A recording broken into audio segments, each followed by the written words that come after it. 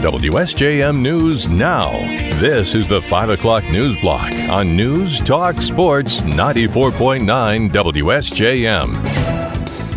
Brought to you by the Town Crier Wire. In the newsroom, I'm Andrew Green. The U.S. Attorney's Office has announced a federal indictment of a Niles man on gun charges.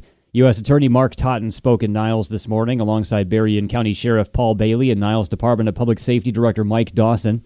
He said 19-year-old Lawrence Edward Slaughter is charged with one count of being a felon in possession of a firearm and one count of possession of a machine gun. Totten said Slaughter used a conversion device to turn a Glock handgun into an automatic. When I started a little over a year ago, few, if any, of the leaders of our law enforcement departments here in the Western District of Michigan had ever seen one of these devices. We now see them all the time. Niles Department of Public Safety Director Mike Dawson said the charges against Slaughter come as Niles has dealt with an increase in violent crime recently. In 2022, the city of Niles experienced a major increase in gun violence. We had 4 separate incidences of shootings which were homicides, which resulted in the death of 5 people. A federal grand jury handed down the indictment after an investigation by the Niles Police Department, Michigan State Police, and the FBI in St. Joseph. The charge of being a felon in possession of a firearm carries a maximum sentence of 15 years, while the charge of possession of a machine gun carries up to 10 years. September is Emergency Preparedness Month, and the Berrien County Health Department is urging everyone to take steps to ensure they're ready when disaster strikes. Department Emergency Preparedness Coordinator Jeff Thornton tells us, preparing now can pay big dividends when an event occurs that leaves little time for preparing. For example, he points to flooding in Niles a few years ago. That's a situation where you potentially have to leave your home because it could impact your home itself. So think about the things that you'd have to take away from the home, medications, things like that, things that you may not have access to once you relocate to a shelter. Thornton says there are places to get tips. Use your resources. The resources we have in the community, the Berrien County website, we have the Sheriff's Office Emergency Management Division that helps with programs on their end. The Berrien County Health Department, we do have our emergency preparedness page. Thornton says everyone should have a family emergency plan that includes evacuation routes, meeting points, and contact information. He advises families have a communication strategy so everyone can reach each other. He says each household should have an emergency kit with things like water, food, batteries, and medication in case of a need to evacuate. Also, make sure to evaluate your home to make sure it has proper smoke and carbon monoxide detectors. The Michigan Department of Transportation is planning a pavement condition study on eastbound I-94 between Paw Paw and Matawan next Tuesday, and it's going to affect traffic. MDOT says while its staff are out, drivers should expect lane closures and a traffic shift. Eastbound 94 will be reduced to 1 lane during the work. Michigan State Police will be present for work zone enforcement and to help control traffic. Delays are expected, and drivers should seek an alternate route. That's eastbound 94 between Matawan and Paw Paw next Tuesday from about 6 a.m. to about 3 p.m. Speaking of MDOT, the Michigan Department of Transportation is planning an open house on a construction project planned in Niles next week. MDOT says it's going to rebuild the US 12 to M51 interchange starting in September. The $30 million project will rebuild US 12 from west of 3rd Street to east of M51 and repave M51 from Chestnut Lane to Main Street. It will also involve sidewalk and drainage improvements. The open house for the public to learn more from MDOT engineers will be next Tuesday from 4 to 6 p.m. at Southwestern Michigan College in Niles. Anyone who has questions or who wants to make a comment will be able to do so. The public can also submit comments online. We'll have a link to that page at our website. The project will wrap up in November of next year. Comments made by President Joe Biden about the potential for an auto workers strike are getting some pushback from UAW President Shawn Fain. During an appearance in Philadelphia on Labor Day, Biden said he does not think a strike is going to happen. When asked about the president's comments at the end of the UAW's march in Detroit, Fain said he was shocked by that reaction. And I want to be clear about this. That's not our intent. Our intent is not to strike. Our intent is to get a fair agreement. And that's been our intent from day one. But, as we get down to the wire here, there's 3 companies to bargain with, and there's 10 days left to do it. So I know what it looks like to me. Fain also said President Biden must know something the UAW doesn't. The union's contract with the Big Three expires September 14th. Michigan State Police are investigating the death of a 2-year-old boy in Cass County's Porter Township on Friday. Troopers from the Niles Post were called to a home in the 13,000 block of Carter Lake Road about 3:30 p.m. on a report of a small child struck by a trailer. They arrived to find the boy unresponsive. Life-saving measures were attempted but were not successful, and the child was pronounced deceased at the scene. The investigation found a 57-year-old male family member was preparing to move a utility trailer with a pickup across the property. The police believe the child may have wandered between the truck and the trailer just before it was moved. No further information has been released. And hundreds of motorcyclists from all over southwest Michigan will take part in the 22nd annual Ride to Remember this Sunday. Ron Gunn with the Berrien County Riders tells us the group started the event after 9/11 to raise money for the Red Cross.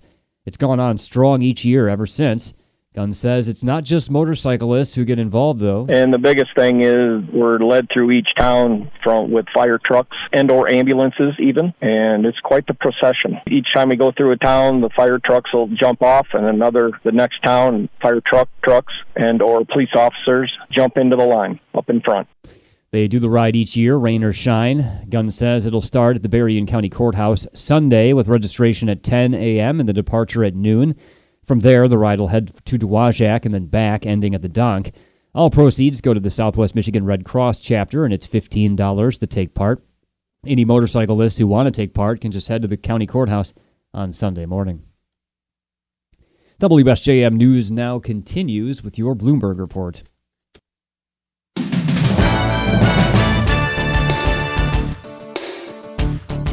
WSJM News now continues, brought to you by Imperial Furniture in Dowagiac, where furniture shopping is fun. Ex-White House Chief of Staff Mark Meadows has pleaded not guilty in the racketeering charge against him in Georgia. He joins more than a dozen other defendants, including his former boss, Donald Trump, entering their plea ahead of a judge's deadline. ABC's Olivia Rubin says all but one defendant has entered a plea, which means they don't have to appear in person. But Meadows is waiting on a ruling on whether he can move his case from state court to federal court. Rubin says defendants are filing similar motions and also says some defendants want a speedy trial while others don't. Big picture, we have defendants that are doing things all over the map, and quite frankly, a lot of it conflicts with each other. So what we will be looking to see is some sort of first hearing from the judge and really getting an indication on how the judge is going to handle this, because a ruling on any one of these defendants, any one motion to go to federal court or to sever the case could be indicative and really, really change up how this case is going to move forward and how it's going to be tried. Congress is returning to Capitol Hill to try to avoid a government shutdown while House Republicans consider whether to pursue an impeachment inquiry into President Joe Biden. Senators will return tomorrow. Lawmakers will consider a short-term funding measure to keep the government offices fully functioning and provide emergency funding for Ukraine and federal disaster funds. A Republican-driven probe into Hunter Biden's overseas business dealings is also on the agenda. Time is running short for Congress to act on the budget as well. The House is scheduled to meet for just 11 days before the government's fiscal year ends on September 30th. The deal-making will play out as Republican Senator Mitch McConnell and Representative Steve Scalise tackle health issues. First Lady Jill Biden is recovering from COVID-19. The White House says the president tested negative today and is moving forward with his schedule. ABC's Karen Travers has the latest. The White House says President Biden again tested negative for COVID and is experiencing no symptoms. This is his second test in 2 days. First Lady Jill Biden tested positive on Monday. Press Secretary Karine Jean-Pierre says the president will be masking while indoors and around people, following CDC guidance for close contacts. Jean-Pierre said the president would remove his mask when he's sufficiently distanced from others indoors and while outside. The CDC guidelines recommend a combination of masking, testing, and monitoring for symptoms. The president is doing all of that in close consultation with his physician. Karen Travers, ABC News, the White House. The U.S. Capitol physician says 81-year-old Republican Senate leader Mitch McConnell's health episodes show no evidence of it being a stroke or seizure disorder.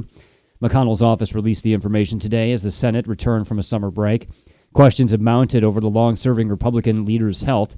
McConnell froze up last week during a press conference in Kentucky, unable to respond to a question. It was the second such episode in a matter of weeks. The situation has fueled concern among Republican senators and intense speculation about McConnell's ability to remain leader. The long-serving senator fell and hit his head at a dinner in Washington earlier this year, suffering a concussion. Federal judges said today the new congressional lines will have to be drawn for Alabama after Republican lawmakers did not create a second district where black voters came close to comprising a majority ABC's Brittany Shepard has more. Republicans in Alabama's legislature handed a major loss. A 3-judge federal court struck down the state's GOP-drawn congressional map. The judges say Republicans' plan didn't create a majority black congressional district in the state, and in that didn't comply with the Voting Rights Act. Now, court-appointed experts take up their pencils and have to draw a new map for the 2024 elections, which must include 2 districts where African-American voters have a realistic opportunity of electing their preferred candidate. Brittany Shepard, ABC News, Washington.